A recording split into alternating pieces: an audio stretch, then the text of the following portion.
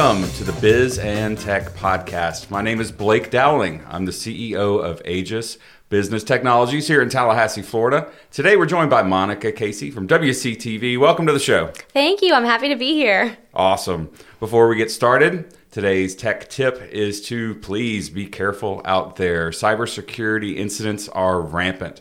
Email attacks, phishing schemes, gift card schemes. It's a lot. It's a lot to take in. If you don't have two-factor authentication, a robust password, think about spending some time on your cybersecurity footprint.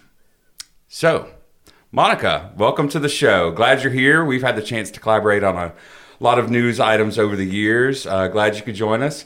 Tell us about yourself and what you're up to these days at WCTV. Yes, so I am a Monday through Friday reporter at WCTV, and I cover city and county government and politics. So my title is technically the Capital City Correspondent. It just means reporter. So I'm doing that Monday through Friday. I've had some really fun opportunities to fill in on the weekend, doing some anchoring, which has been fun. That's one of the things I love about the station and the job is we all get to wear different hats every day. Absolutely. And so filling in and get someone else the day off, which, you know, is always nice to help out a coworker. So things have been pretty busy this spring, though, as things are reopening.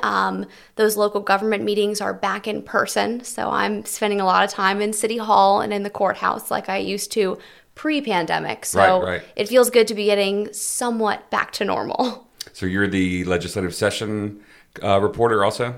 So actually we contract with Capital News Service. So you may have seen Mike Vasalinda. He's lived in Tallahassee for longer than I have been alive in a positive way. I mean that in a good way. And so he is our legislative session reporter. But what's great is Mike does what we call a talk back in our 5:30 newscast with our anchors. They ask him usually 3 questions about what's new that day. And I actually film that talk back for him. So I kind of get the inside look from Mike, what he doesn't say on TV, you know, what he thinks is important that he says on TV. And it's a great inside look into the session for someone who maybe, like me, doesn't cover it every day. Well, all eyes were definitely on Florida the past 13 months during the pandemic and now as the vaccination process rolls out.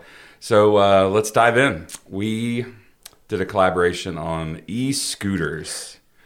So before we get to pandemic talk, let's talk about e-scooters. So we did the story. What are you still seeing them out there? Because I had one in my yard for like 6 months and I kept moving it and it kept coming back. I think someone was pranking me. I know what's going on now. It was actually me. It was me. That's perfect follow-up to the story.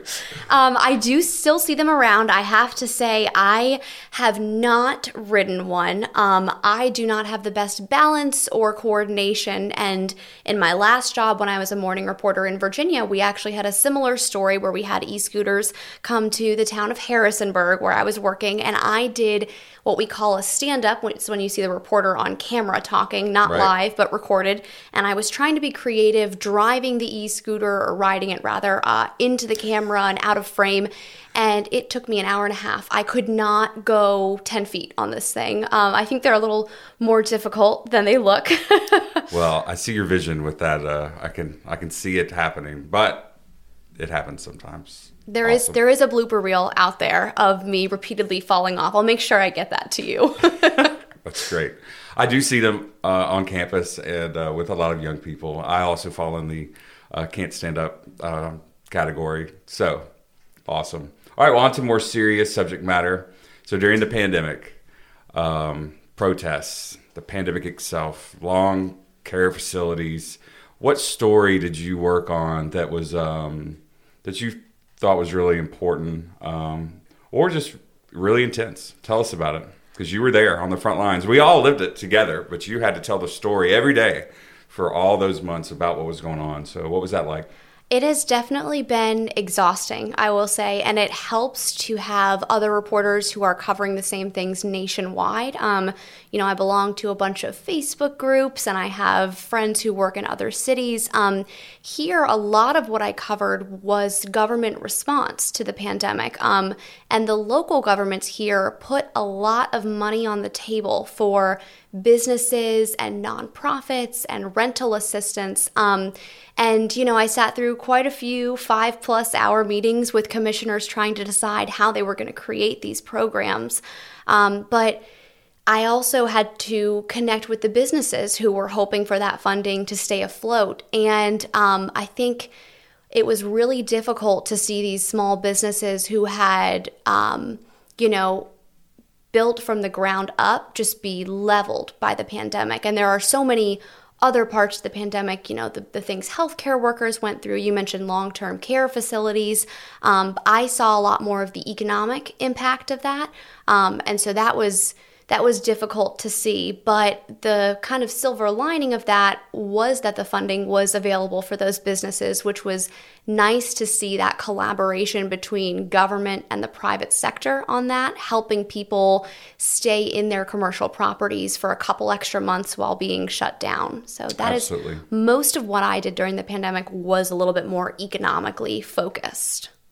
Awesome. Well, it was certainly a time like we've never seen before. And I was going back the other day looking at some of the columns I wrote in the early part of the pandemic just for a project that I'm working on the side.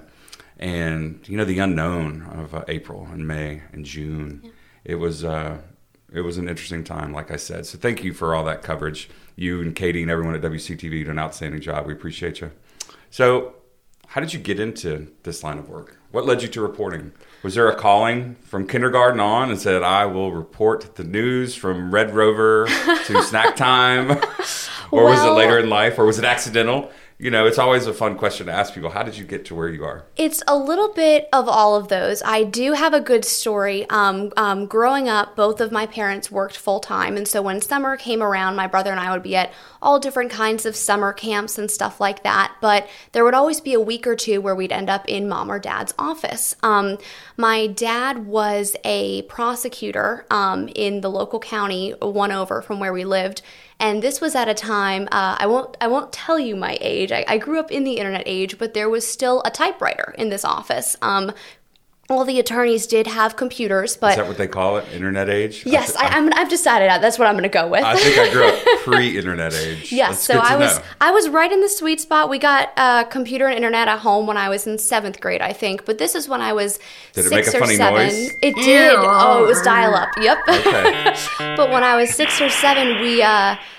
you know, to keep me out of their hair, all the attorneys were like, we got to entertain Monica somehow. And they would give me newspapers. And from the newspaper, I would write my own on the typewriter using those headlines and creating my own stories from what was in the paper. And my dad got lunch at the same place every day. It was called the Caprice Cafe. Nice. And he would bring me with him and I would have pancakes for lunch every day. My poor mom, you know, probably not thrilled with me coming home with all that sugar. But the cafe would put up the newspaper that I wrote on the bulletin board every day that I was there. So that was celeb. Yeah. So that was my work being up for the first time. And I won't say that I was hooked on it from then on, but in college I knew I wanted to major in English. I really love to read. Mm-hmm. And they had a new major called media studies, and I thought, that could work well with English. And so I double majored in those two, did a bunch of internships in college, and really just fell in love with kind of the adrenaline rush of news. I'm not really an adrenaline junkie, but I've found that fulfillment in doing something new every day. I agree with you. I was reading something by Pat Dooley, who's a sports writer in Gainesville who just retired. And he was trying to sum up what it was like to be, you know, in the news. And he's like, you know what? It's writing something and publishing it and just seeing what people think about it. Yeah. You know, a lot of people, oh, you stink, Pat. But, you know, the ones that you've got to take the good with the bad, right? Yes. But the ones that say, you know, that was really interesting. You really opened my eyes to that. I've been writing for 10 years now for FloridaPolitics.com and the Democrats, so I get it. It's fun. It's fun to share a message. Like I was talking about cybersecurity earlier. You know, I preach that message every day whenever I can. But to share stories of people in our community, that's awesome. So you mentioned, you know, covering politics. Who's an interesting figure in local government that you've enjoyed working with, interviewing, whether a commissioner or our mayor? You know, our mayor is a juggler, like literally a juggler. Did you know that fun fact? Knowing the mayor, that does not surprise me at all. I could definitely see him juggling. And I kind of jumped the gun throwing his name out there, so apologies. But just curious. You know, Talking to the commissioners is very interesting because they all have such different backgrounds. A lot of the time when I reach out to a commissioner for an interview, different commissioners have different ways of doing it. Some prefer you to go through their chief of staff maybe or their aide. And so I interact with that group of people a lot as well. But one thing that I really appreciate is the diversity in our local government. You have people of all ages, all races, all genders, and I really appreciate that coming from, I am of a generation that maybe isn't represented in local government just yet. I'll tell you, I'm 25, so, there are not a lot of 25-year-olds in office you just internet yet. age people. And I really value seeing their different opinions, and I see it even in work that I do with meetings. Sometimes I think a vote is going to go one way and it goes completely the opposite, and commissioners are on different sides that I didn't expect. And so I think, they have such a wealth of knowledge and such a wide variety of opinions on different topics. I feel more educated every time that I go to those meetings, maybe a little more tired and frustrated at the end of them too, depending on how long they go. But you mentioned 5 hours. Yeah. That's a little much. Yeah. Awesome. So outside of the workplace, the pandemic brought us all into uncharted territory. Did you pick up any new hobbies in the 13 months? You mentioned not taking a day off, so perhaps hobbies didn't come up, but what did you do with your time during the pandemic? I reconnected with some old hobbies. I grew up playing piano and taking piano lessons, and in college there were pianos you could basically rent. They weren't mobile. You could rent a room with a piano and play. That's fun. Now, where did you go to school? I went to the University of Virginia. Okay, So, awesome. Yeah, so a little further north than here, a little cooler.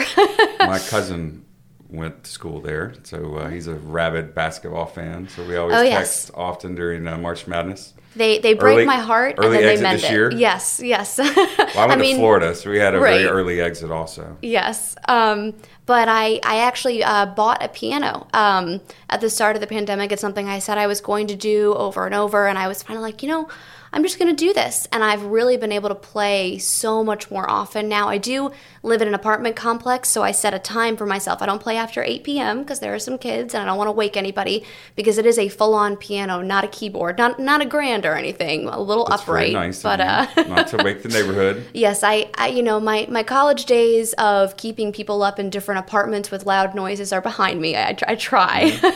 And the other hobby that I've got into is walking. I joke around that I'm a little old lady walking with my podcast in my ear. But I've gotten into podcasts and just trying to get outside a lot more. And I think that's something a lot of people have felt during the pandemic. I think a lot of us felt safer maybe spending more time outside and distance from people. And I've loved, I would say if I had to live through a pandemic, there's nowhere I'd rather live than Tallahassee and Leon County with all of our green space and our ability to keep that distance from each other a little bit.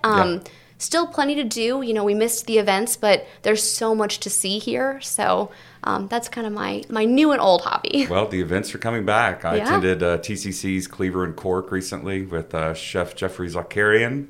And it was a full house. They checked temperature at the door and all that sort of thing. But that was actually the last event I went to in 2020. Okay. In early March. And then the first one this year. FSU Opening Nights is cranking along. We're going to go check out Edwin McCain as he performs at the Moon in a couple weeks. So that's going to be fun. Back to the home front. So if you're like Jeannie and I, you might order a lot of to-go food. Who do you think has the best to-go food in Tallahassee, Florida? Because you mentioned it's the best place to live because of the green space, but the food options, if you really dive into it, which we certainly have in the past 13 months, what would you see out there? I have a few different favorites, so I'll give you a couple because I don't want to pick one favorite. Fair enough. I love a good Midtown Caboose burger. Absolutely. A Friday night. I never want to cook on a Friday. It's like my own rule They're for myself. our neighbor to the office, so right? I'm a little partial to Oh, them. I would eat that a lot. But for dinner, I would say Midtown Caboose. And I will say, I think they're, we always say the one thing you don't want to warm up is fries, but their fries keep well and they're to go. I give them kudos on that because because there is nothing worse than cold, gross fries. But the fries are hot when they get to my door, which I appreciate. And then I love Soto, actually, which is also right by your office. Oh, we're surrounded. Whataburger, Soto, Taco Republic. It's a rough neighborhood. My eyes are bigger than my stomach at Soto, and I almost always get an avocado toast and a donut. And so I make it through the toast, and then I have the donut the next day. But it's still good the next day. So they have very good to go as well. Excellent. I worked a little bit with Second Harvest during the pandemic. Your station did a wonderful job covering their efforts as they served such a noble purpose in our community during the pandemic. What sort of charities in your free time do you like to engage in, support, that sort of thing? I really appreciate the work that 211 Big Bend does. They have such a variety of services, and they really do. And it's amazing. I know that they partnered with Lyft to get people rides during the pandemic. They were even doing that to get people to vaccine appointments. But they also deal with a lot of mental health issues in their work. And that's something that's very important to me. Personally, I helped start a chapter of NAMI, the National Alliance on Mental Illness, in college. And it's something that I am able to engage in with work and also keep up with in my free time a little bit, keeping an eye on things. And I really appreciate the work that nonprofit does. Good for you. Matt Thompson from Madison Social was sitting in that chair last month as our guest. Mm-hmm. And he actually said, mental health is not something I ever thought about. Yeah. And in the pandemic, it was something that he had to deal with and his staff. And I think the world was a little, especially my generation, the pre-internet age, mental health's not something that our parents said, make sure you're taking care of you, and all of these modern sayings and ideologies. Mm-hmm. And it's important. It's important that people are focusing on that because you never know when someone's hurting. And kudos to you for that initiative. Awesome. So what would surprise our listeners and watchers to know about Monica Casey? That is a good question. I like to ask that in business interviews for jobs because people do that exact answer. Because what do I say? Well, I have a tattoo of a unicorn on my neck. I enjoy skydiving. I have a Harley. You get all these answers that are surprising. So, the question is what it is. I don't know that this would really surprise people. Maybe people realize this when they talk to me, but I am such a nerd. That used to be an insult in middle school. I feel like it's become a little more of a compliment. Not necessarily trying to compliment myself, but I just love to learn. And it's one of the reasons that I wanted to do this job because I really do learn something new every day. But aside from work, I love history. I love reading. I spend a lot of time reading. That's one thing the pandemic let me do even more of, but I'm usually reading a book or two a week. I would much prefer reading than sitting down in front of the TV. And even though my job deals with obviously current events, I really love learning about history. And so I have an uncle who's an Irish history professor. He's fascinating to talk to. My dad is a big president buff. So there are all kinds of different things to learn about. And so I would definitely say I think the phrase is nerd out. So I can definitely nerd out over ancient Rome or ancient Egypt or World War II. I find different times and the way people lived during them really fascinating. Yeah, I agree. Although I'm more of a nerd purist. I like science fiction shows, Star Trek, Star Wars, bring it on. But on the history front, I just read a book about the V-2 rockets that Germany were launching at England towards the end of World War II and how people lived, and not just an air raid, but instant destruction. Yeah. Not a plane coming in that you could hear. Fascinating read. Did you ever see the movie Jojo Rabbit, World War II film? I have not. It has been recommended to me by a lot of people. Are you joining that list? I will recommend it. It's a World War II period piece, but it's fascinating from a kid's perspective. Okay. Because all stories are told from the war that I read. With a few exceptions, about the adult perspective, whether they're fighting in the war or they're back home or whatever it is, working in a factory or driving a tank. But this is the kid, and he has an imaginary friend, and we'll leave it at that. All right. Okay, cool. All right. Well, any closing thoughts today as we move on into vaccinations and more news coverage and more technology excitement in the world of 2021? What can you leave us with today? I wanted to go back to your opening tip about cybersecurity and two-factor authentication. That was something I very recently just turned on. Social media is a big part of our jobs, and as fun as it can be to Instagram my donut from Soto, I'm also posting my news stories on there, and I don't want anyone else to hack that account or anything. And I do think you might have more thoughts on this, but it might only get bigger from here on out. The importance of social media, there are entire jobs dedicated to it. So I would definitely agree with you. Change your passwords, get a good password. Robust. And the idea of a phrase as a password, the old ideology of make sure you change it every 30 days. Whereas now people say, don't change it ever. Just make sure it's four lines, like 25 characters. Like, okay. So you can email me for more questions on that. But you're absolutely right, especially someone in the news. When the mayor of Tampa's Twitter account was hacked a couple of years ago, hopefully that was a wake-up call to everyone that puts anything on social media. Yes. That it needs to be secure. So, and well done. Your social media is great. Thank you. Excellent. Means a lot Instagram coming post from you. From the Governor's Club. I love that vantage point. That's cool. Thank you. Well, thank you, Monica, for joining us today. Appreciate you all listening and watching the Biz and Tech podcast.